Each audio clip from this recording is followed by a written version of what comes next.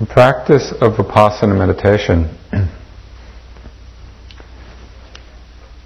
is the practice of a certain kind of investigation. It's an investigation in as deep and a profound way as possible of who we are, of what life is, and of what we aren't. It's an investigation of the nature of the body. What is this thing that we carry around? It's an investigation of movement. It's an investigation of the breath, the sensations in the body, of the different levels of subtle energy that we can feel in the body. There's a tremendous amount going on just beneath the surface level of our perception. And meditation is a way of training the mind to see beneath the surface and beneath the appearances. It's an investigation of the mind, of thoughts and feelings and emotions. It's an investigation of intentions and of our aspirations. It's an investigation of silence. Just as it's said that Eskimos have so many different words for snow, the Buddhists have a lot of different words for silence. A teacher of mine once gave a talk on 21 kinds of silence. There's a lot of subtlety to explore.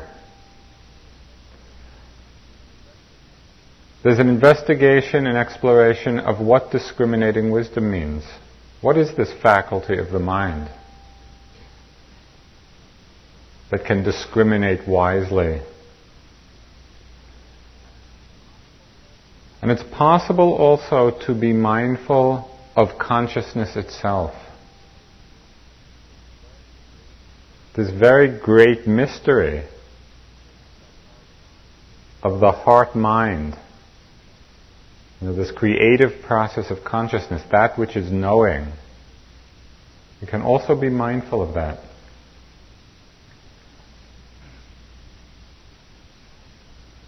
The Vipassana practice is bringing us just to the heart of wisdom, just to the very heart of it. There are two perspectives or two avenues of practice which fulfill one another and complement one another and actually make possible this investigation. The first of these is the understanding of meditation as a science of the mind. The great power of the Buddha's enlightenment, the amazing clarity that came out of that enlightenment, was his understanding of how things work, of how the mind works, of what it is that leads to suffering, of what it is that leads to happiness. The understanding of what's what, how things happen. Could you turn that down a little bit? Our lives are not unfolding in a haphazard way. They're unfolding lawfully. We can see how laws operate very easily in the physical world. And it's in so many domains it's becoming so apparent to us in how it touches our lives. We do certain actions that pollute the environment. These actions have consequences. These actions have results. We pollute the environment. Certain things follow from that action. just like these physical laws which are so obvious to us, there are also laws of the mind which are not so obvious, even though we're living them in our lives. And the laws which the Buddha discovered through his awakening were precisely those things, precisely those laws of understanding which show us what kinds of actions produce suffering for ourselves and other people. What kind of actions produce happiness, produce peace? It's not accidentally, it's not by chance. If we don't understand these laws, then we're going blindly through our life, wanting happiness, but very often doing the very things which lead us to suffering, out of ignorance, out of not understanding.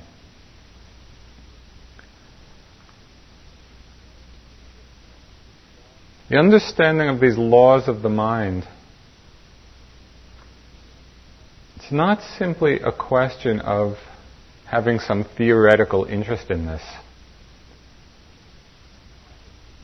When I was at college quite a few years ago, I was studying philosophy. And what was so frustrating to me, even then, before I had any involvement with meditative practice at all, but what was so frustrating was what seemed to me the disconnection between the study of philosophical ideas and how we lived.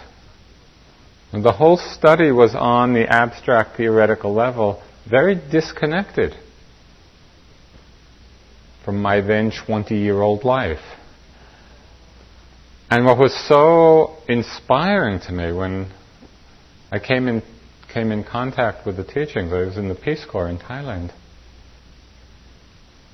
the interest in understanding the mind was not theoretical. The interest was actually how it affects our lives. And one of the things that becomes so obvious is that how we're living our lives does not affect only us. It affects the people close to us. It affects all people on the planet. It affects the planet itself. So what this means is that as we sit here, watching the breath and doing the walking meditation, what it means is that we are not practicing just for ourselves.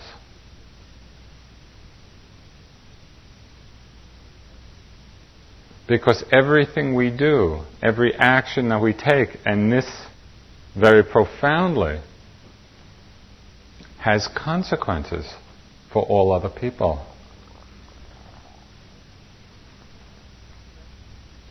So we take refuge in the Dhamma. Well, that's what we did last night. What does that mean? Taking refuge in the Dhamma. It means that we take refuge in the understanding that there is a natural law, that things are happening lawfully,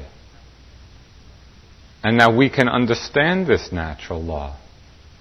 And when we understand it, we put ourselves in harmony with it. When we put ourselves in harmony with it, we lead happy and peaceful lives. And so the implication of this is that there is an actual path to follow. There is an actual training to undertake. And that this path leads someplace. And the training leads someplace.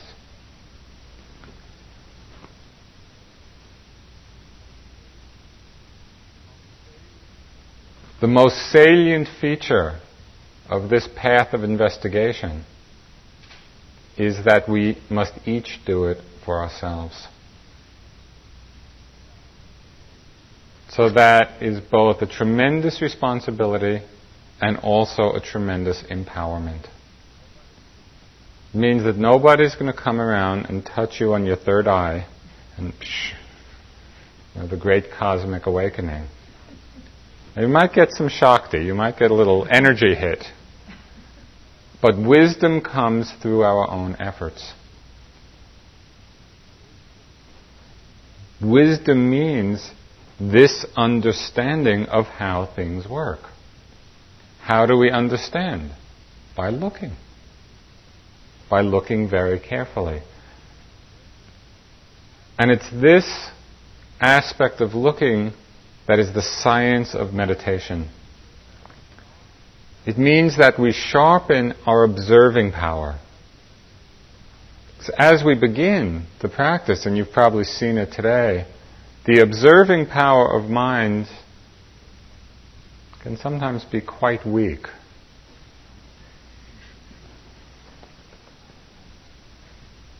So we need to sharpen it.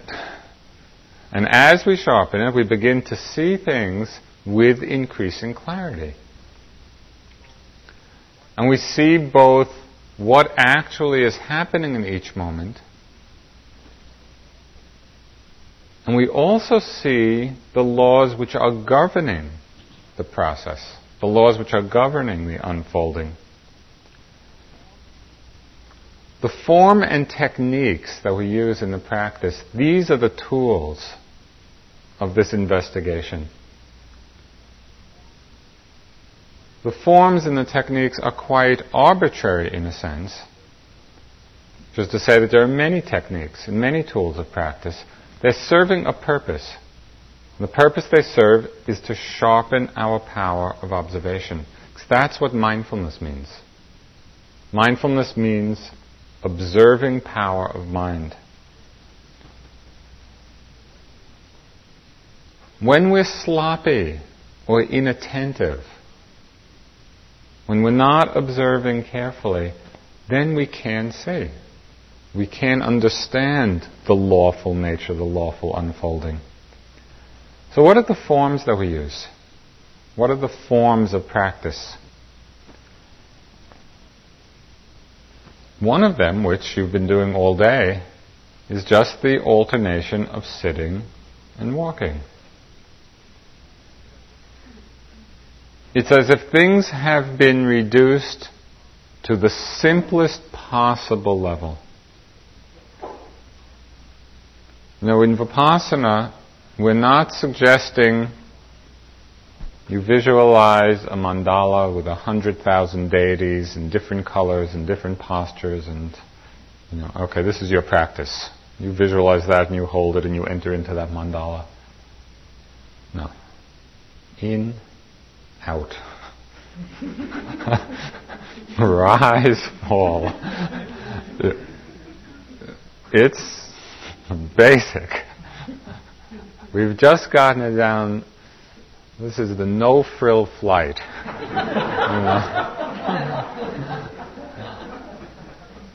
It's the same in the walking.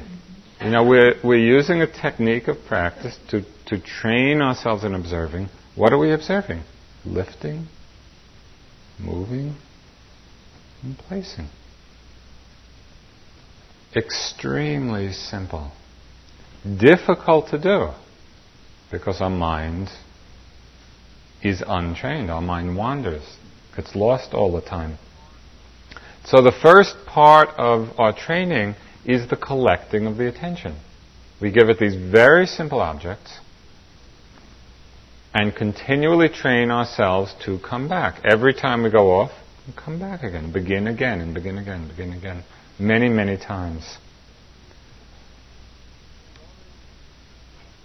Slowly we begin to see a development of our power of observation. And it happens in stages. We're with the breath. At first we may simply be aware that the breath is coming in and out. We may not be able to discriminate very clearly the particular sensations, but at least we're present. We know, this is an in-breath, this is an out-breath. That's a big step. Already we've collected the attention to some extent. The second phase of development happens when we can increase the duration of our attention. It's interesting. You may have noticed the mind is so slippery. You're watching an in-breath. An in-breath is not that long.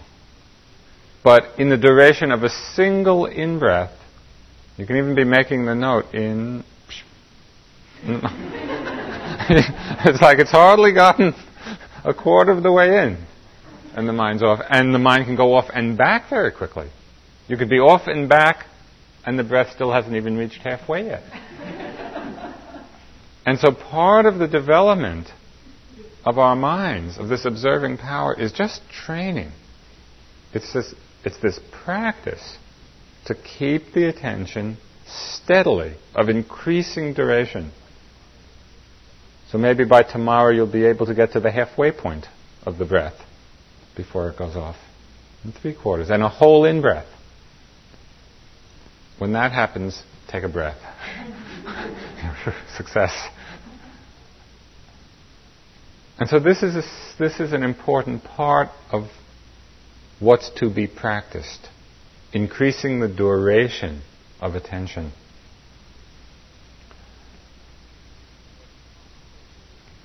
What's helpful in this regard is not to have too grandiose aims.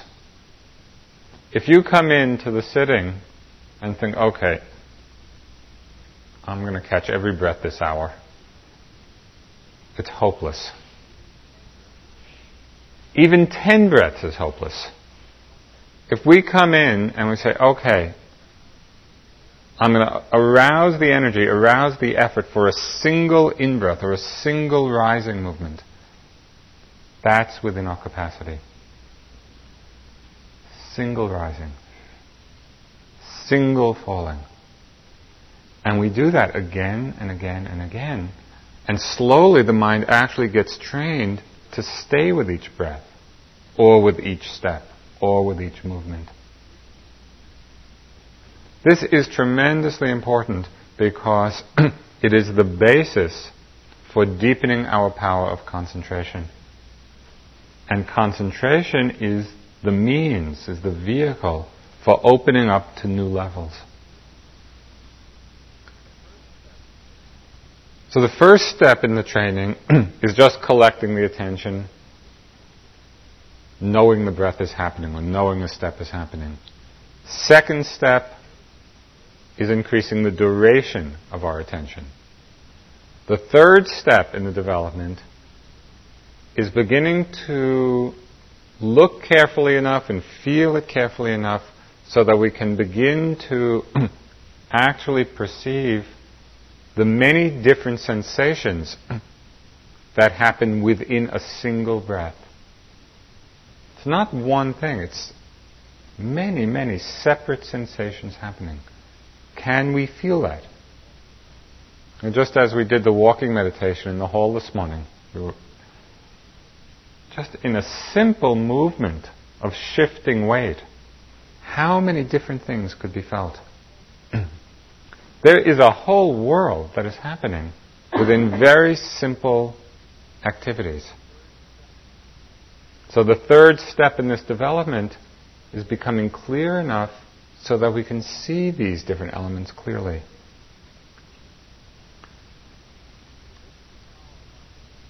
With this power of observation, there's no need to particularly think about things. It's not to think, okay, what's this sensation and what's that sensation? If your hand is in fire, do you have to think, oh yeah, this is hot? No. There's an immediate intuitive understanding. The sensations that we feel in the breath, in walking, are not esoteric sensations. They're just the very ordinary ones of warmth or coolness or pressure or tingling or tightness or lightness.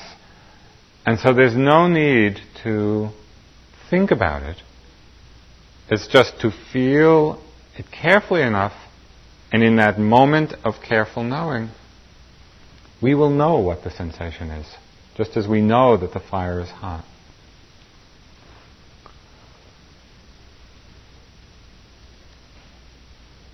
So sitting and walking, the alternation through the day, that's one form of practice that helps us to sharpen this power of observation. Second aspect of the technique or the form which is of tremendous help, and that is the form or technique of slowing down. If you slow down your movements, you will be able to feel in much greater detail what it is that's happening.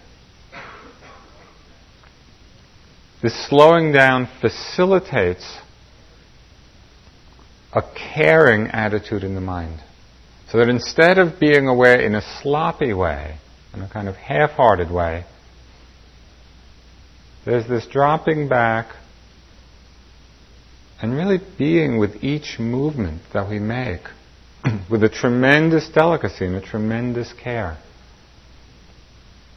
This will help you so much. The subtlety of it has to do with how we're slowing down. Because sometimes people slow down in a way that sort of holding oneself back.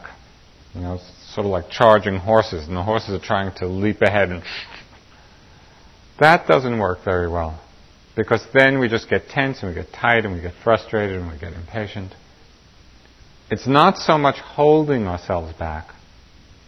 It's an attitude of being settled back. You just settle back into the moment and let the movement come out of that place of balance. It's as if you're doing, some beautiful classical dance. It's everybody's opportunity to be a dancer. With a simple movement. Just the movement of the arm. There's a tremendous beauty when we take care.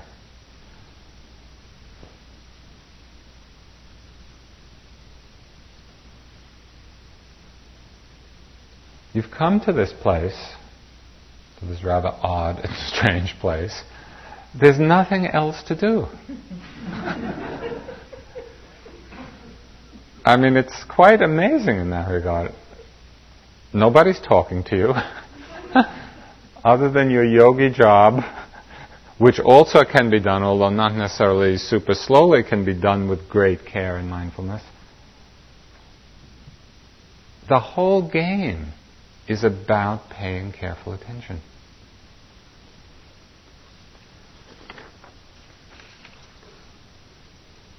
So one is this continuity of sitting and walking. The second form that we use to develop our observing power is slowing down in a very settled back way, in a graceful way, bringing this careful attention to each movement. The third technique that we use,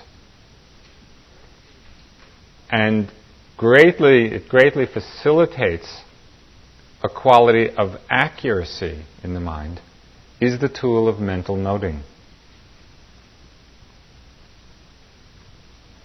This mental noting is like a frame on each moment's experience. And just like we might put a frame around a picture in order to enhance it, in order that we see it more clearly, that's the function of the noting in each moment. We frame it, and in the framing of it, there's an exactness and an accuracy to our perception. There's no confusion in that moment. In, out, or rise, fall. And as the days go on, we'll be noting many, many things. Many different kinds of sensations and thoughts and feelings. In each moment, we put the note on it. Very softly. There are different ways to use this technique of noting, and you can experiment and see which way works the best for you. One way is to note just at the beginning of the object. So you note it at the beginning, and then simply feel for the rest of the time. Another way of noting is to cover the object with the note. So, for example, you would extend the duration of the note in or out to cover the breath from beginning to end. And some people find that's helpful in keeping the mind from slipping off the object. Other people repeat the note for the duration of the experience. In, out, out, out, out, out. Whatever way seems to work for you, develop that particular form of it.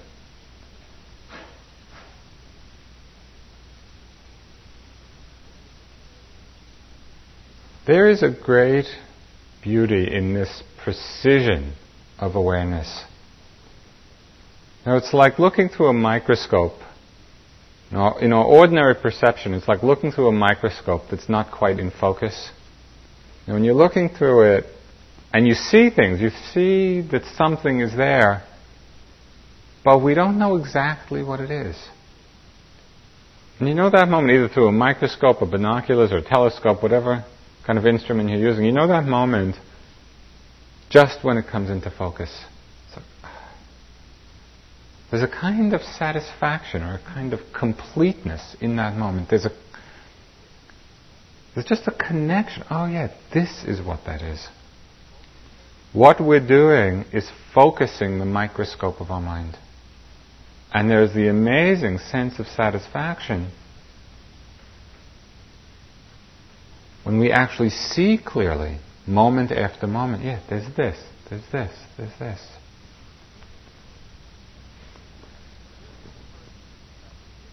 So this is the first perspective. This is meditation as a science. Right? It's exact, it's accurate, it's precise. We want to see clearly, moment after moment, what's happening. The second perspective of meditation practice, which really complements and fulfills the first, is understanding that meditation is also an art. It's understanding the art of the practice. And it's an art in the sense that we balance the nuances of awareness. We see not only what it is that's happening, but also how we're relating to what's happening. And this is an essential point of what we're doing.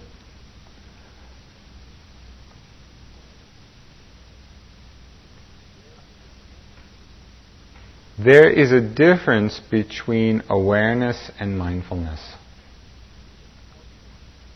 And it's important to understand what this difference is. We can be aware without being mindful. We have a pain in the knee. We're aware of it. But we may hate it. I hate this pain and I wish it would go away. That's not mindfulness. We're aware, but with this strong reaction. Mindfulness is a very special kind of awareness. It's a narrow track within the whole spectrum of awareness. Mindfulness is that quality of awareness in which there is no judgment, no reaction, no comparing, no evaluating, just the simple bare attention with respect to whatever the object is. What are some examples of awareness without mindfulness? They'll probably be quite familiar to you. Common tendency of the mind is to sit and be lost in pleasant fantasies or unpleasant fantasies.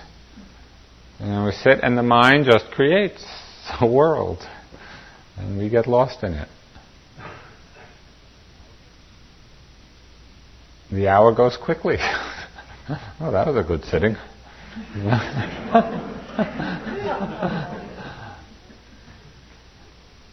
We may be aware that these fantasies are going on, but we're not being mindful.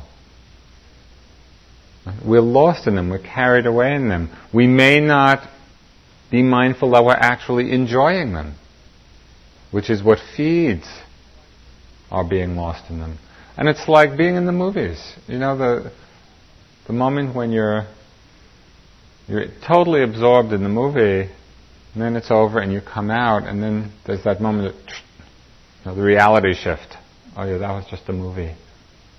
That's what it's like when we actually become mindful of the fantasies rather than simply aware. Because with mindfulness we're not lost, we're not reacting, we're not identified.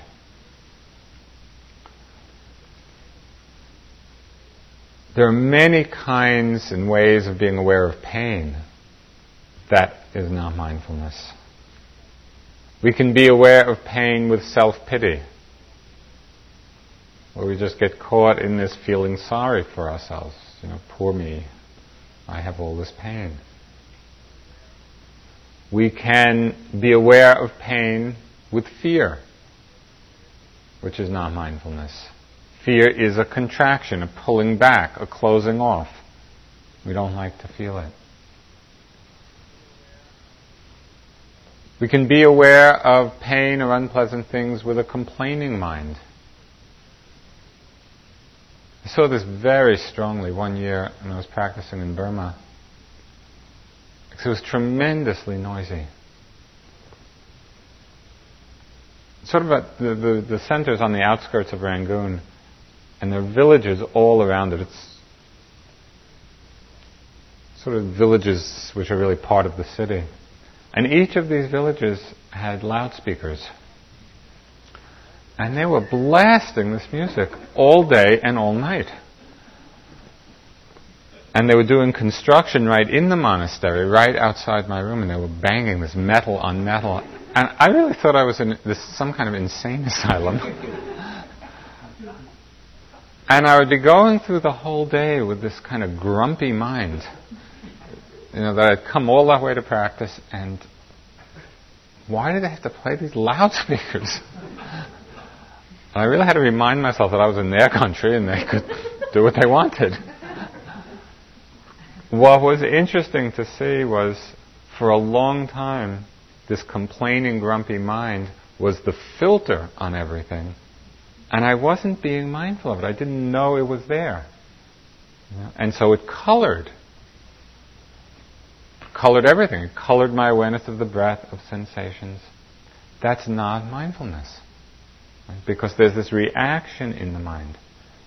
As soon as I became mindful of that relationship to experience, the relationship of grump, it was amazing. You know, the whole thing cleared up, and then there was just sound.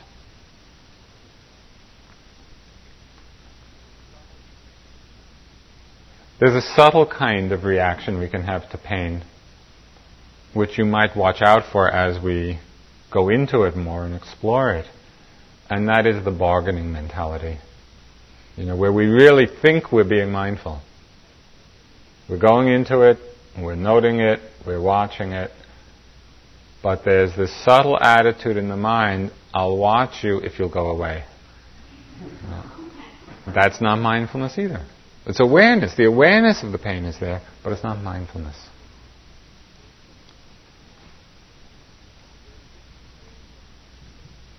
There are different ways that we can relate to the practice itself. That is not mindfulness. Something that came as a big hindrance for me, and again took a while to see it, was how expectation came disguised as effort. I thought I was making effort. I thought I was arousing this effort to be attentive. And yet it really wasn't the purity of right effort. It was expectation. And I could just feel myself watching each breath, sort of with metaphorically the eyes wide open, waiting to see what was going to happen. You know? Okay, I watched the breath. You know, and every little thing that happened, instead of just being in the moment with the experience, there was that edge of expectation. This is a big hindrance, because expectation leads to impatience, it leads to discouragement. There are a lot of consequences of expectation. So we have to take care to see it when it arises. The seeing of it is enough to help us just drop back in just one breath. Not watching the breath in order for something to happen. Watch for the in order to mind. Now watch for that flavor, because it's a big hindrance.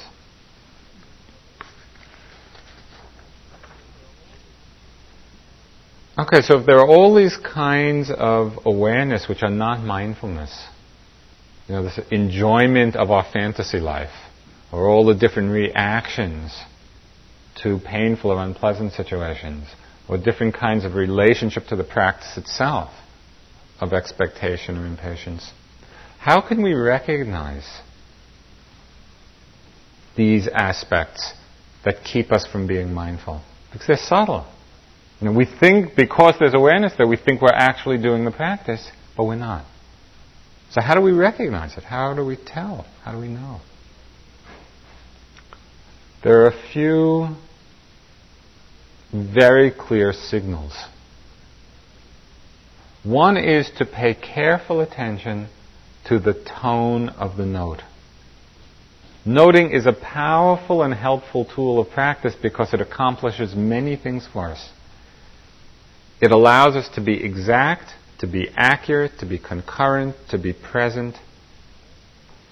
And the tone of it also shows us what our relationship to the object is. If you're starting to be with the breath and you begin hearing in and out as commands, you'll hear it in the tone. In, out. The tone is telling you something. As we get into watching other things, watch the tone of the note as you note pain or discomfort. Is the tone of the note a gritted teeth tone? Or is it a soft tone? Very often with the noting of thoughts, people frequently get very impatient with thoughts. Instead of seeing it as just another object, thinking, and the whole force of judgment about the thought, self-judgment, is contained in that tone. So that's a signal. That's something to pay attention to. When you see that the tone is reactive in some way, soften it. And you'll see a certain magic take place. By softening the tone of the note, the mind state actually changes. So it's a very useful tool. There's another signal that we're not being mindful that happens particularly in the walking meditation or in moving about. And that is the feeling of rushing. You're going from one place to another. Is there that sense of rush? Is there that sense of toppling forward? Is there a sense of having the attention ahead of yourself? As if there's some place you have to catch up to. That feeling of rushing is a very clear feedback that we're not just in the moment, that we're not settled back into the moment. So stop for a moment. Stop. Take a few breaths. Begin moving again from inside the movement, not from anticipating where we're going. And there's one other feedback which tells us that we're not being mindful, and it might be the most clear, and perhaps the most frequent. And that is the sense of struggle. You're sitting, you're walking, you're moving about. If you feel that there's a struggle going on, that struggle is saying something. And what it's saying is that there is something present which is not being accepted. There's something going on which we're not accepting. And it's the non-acceptance which is creating the struggle. Just as a few examples.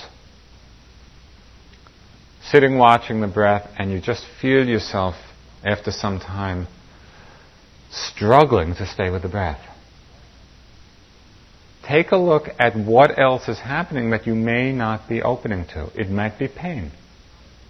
That you're in conflict with instead of just allowing. It may be the fact that a lot of thoughts are coming and that we're not accepting of that. We're not open to that. So we're trying to stay with the breath. A lot of thoughts are coming. We get into this conflict. We get into this struggle. It's tremendously useful to recognize that state, and instead of plowing ahead, kind of pushing one's way through the struggle, stop. Open up, see what's going on. That's okay. That's okay. It's okay. Whatever it is, use the "it's okay" mantra. And you'll see immediately the sense of struggle disappears.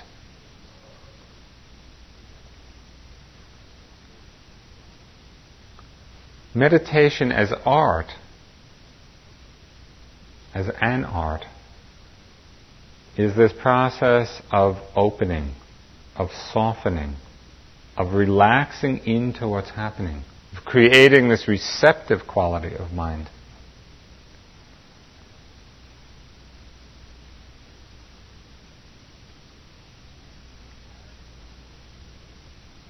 What characterizes meditation as an art are certain qualities of our mind. They're the qualities of interest. They're the qualities of appreciation. There's the quality of willingness. Something comes up, and there's this interest to discover what it is. Interest is our entree into the object. Sometimes people come and think, well, I have a lot of interest and appreciation and willingness in my life, but everything here is so boring. In and out and left in place and all day long. It's not that things are boring.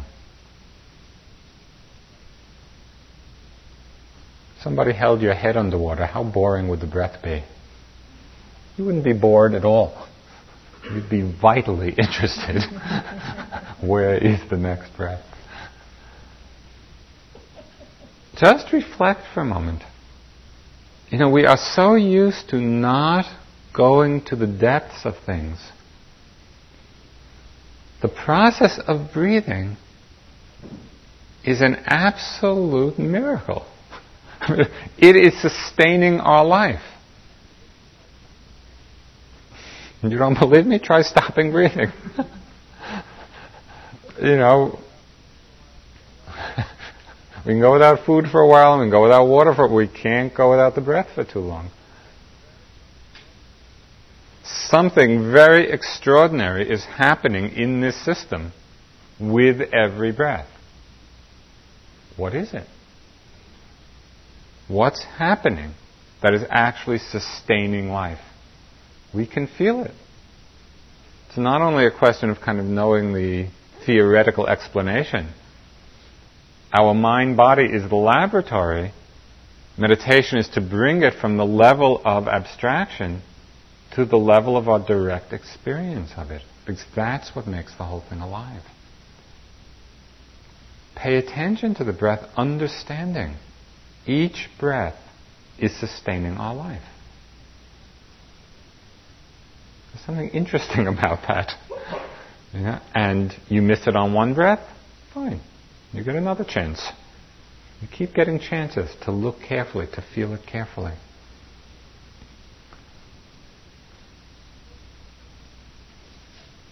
We look at our thoughts. Mostly in the beginning of practice, people get very impatient with their thoughts. They just want to not be carried away so much and just be able to stay with the breath. But again, meditation as an art is bringing this quality of interest and appreciation. What is a thought? Thoughts are amazing phenomena. And we can see it. We can see it so clearly. When we're not aware of thoughts, when we're not mindful of thoughts, they totally dominate our lives. They rule us. We are the slaves of thoughts. Thought says, do this. You go off in that direction. Thought says, do this. You come to IMS. Thoughts. What led you here? You had a thought. And here you are. You may have wished you hadn't had a thought. What's amazing is how powerfully these thoughts dominate our lives. Where do they come from?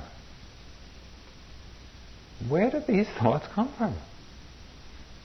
One exercise I like to do in meditation, just as a way of kind of understanding or looking or taking interest, just imagine every thought that comes is coming from the person behind me or in front of me, depending how I'm sitting. It puts a whole different perspective on just what this phenomenon is. And what, to me, is endlessly fascinating is to see how when we're mindful of a thought, it has no power at all. It's just like this little blip of nothing, a phantom, a ghost of an experience. And when we're not mindful of them, they dominate our lives. Something quite extraordinary is happening over and over again. Are we present enough? Are we interested enough just to watch it? To really understand, okay, what is this process? That's so impactful on our lives. The same thing with emotions. We have so many different kinds of emotions come. We're happy, we're sad, we're depressed, we're excited, we're interested, we're bored, we're lonely, we're angry, we're so many different things. Mostly we're just so caught up in the content of the emotion. We're so identified with it as if we're being tossed about. Feel this way, kind of just battered by this rush of emotions, so many different ones during the day. There's another whole perspective we can take. Instead of being lost and identified with the story of them, can we take interest? What is the energy of this emotion? What is it? This sadness, or this happiness, or this whatever. Can we go into it and explore it and discover what it is? This is the art of meditation. It's this quality of willingness and interest to discover what this life is. And it's all here. The amazing thing, to discover what life is, you don't have to travel around the globe. It's right here.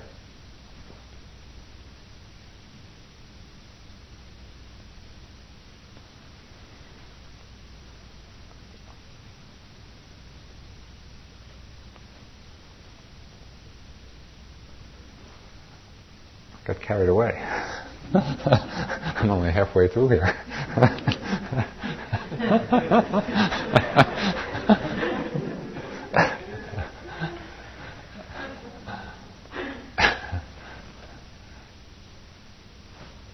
The science of the practice is the quality of exactness, of accuracy, of framing each moment so we really know what's going on.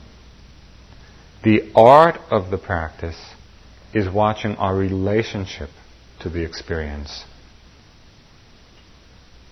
so that we're actually being mindful rather than some kind of awareness that is reactive and not being mindful. And in the art of the practice, we really strengthen these qualities of interest, because that is the key to understanding.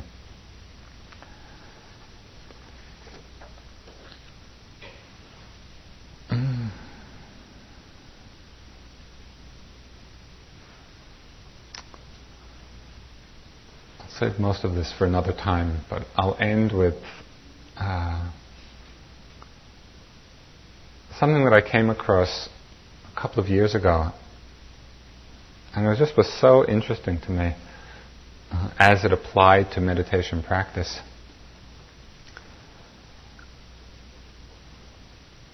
There was a book called Chaos. It was about this new field of science, which is the study of chaos, which is the examination of disorder in the universe. And some examples of phenomena that are disordered are things like weather patterns, in the sense that they never exactly repeat themselves. And if they did, our forecasts would be a lot better than they are. Because there's a sense of disorder or chaos to the system. The same principle has been seen in the fluctuations of different populations of wildlife. When they study the populations of a particular species, right, there are these fluctuations which they can't explain according to any order or pattern. It's discontinuous and it's erratic. And so it reminded me of experience in meditation, where things don't repeat themselves. It's always different. And so it's this understanding that behind the appearance of order, behind the facade of order, whether it's in the external world, in physical phenomena, or the apparent order of our lives, we think we know who we are, and we're kind of marching right through life with a sense of surety. Underneath this facade, this appearance, is a much deeper kind of chaos, deeper kind of unpredictability. But then something else was discovered, that underneath the chaos was a more mysterious kind of order. And that also is what opens up in the meditation practice. We get past the superficial appearance or sense of who we are, and things get very chaotic for a while. And in very powerful ways, there's all kinds of dissolution, right, of systems. But we go deeper and we begin to see that beneath the chaos is a more mysterious kind of order. And there's something which characterizes this deeper mystery which has tremendous significance for how we practice.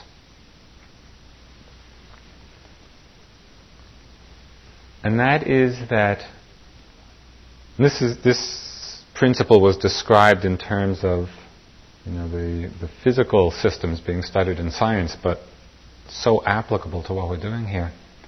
The principle is that tiny differences in input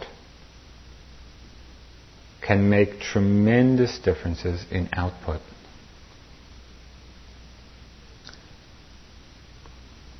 And this was expressed in something called the butterfly effect, where it said that the effect of a butterfly flapping its wings in China can change the weather patterns a month later in Boston. Tiny input into a system can have overwhelming output. There's the technical phraseology for this is sensitive dependence on initial conditions. So we have a system, just a little change in the conditions of the system. A month later, there's a storm in Boston. What this means for us is that very small increments of input into the practice can have very significant results. It may not seem like a lot. As you're watching a single breath or feeling a single movement, it may feel like the butterfly, just flapping its wings, not very significant. It has tremendous significance. And this is borne out by people who have done the practice. So don't underestimate or undervalue the small things. You're reaching for a door. You're standing up. Not with tightness, not with forcing. Really doing it from the inside, feeling very delicately what is going on. This is what our practice is about. This is the exploration.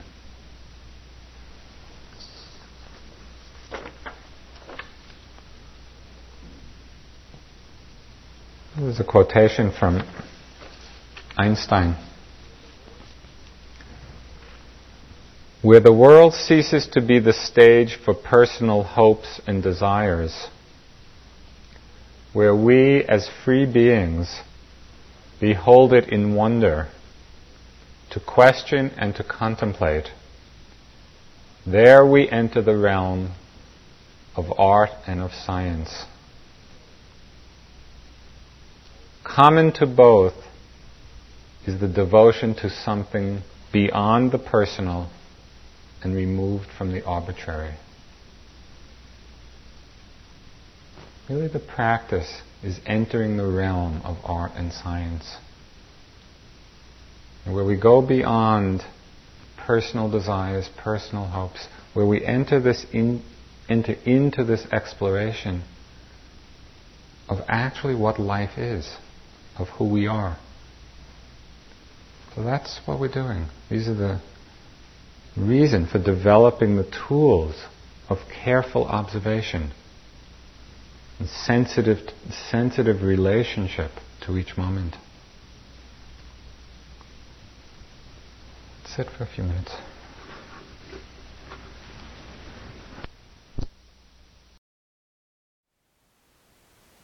Thank you for listening. To learn how you can support the teachers and Dharma Seed, please visit dharmaseed.org/donate.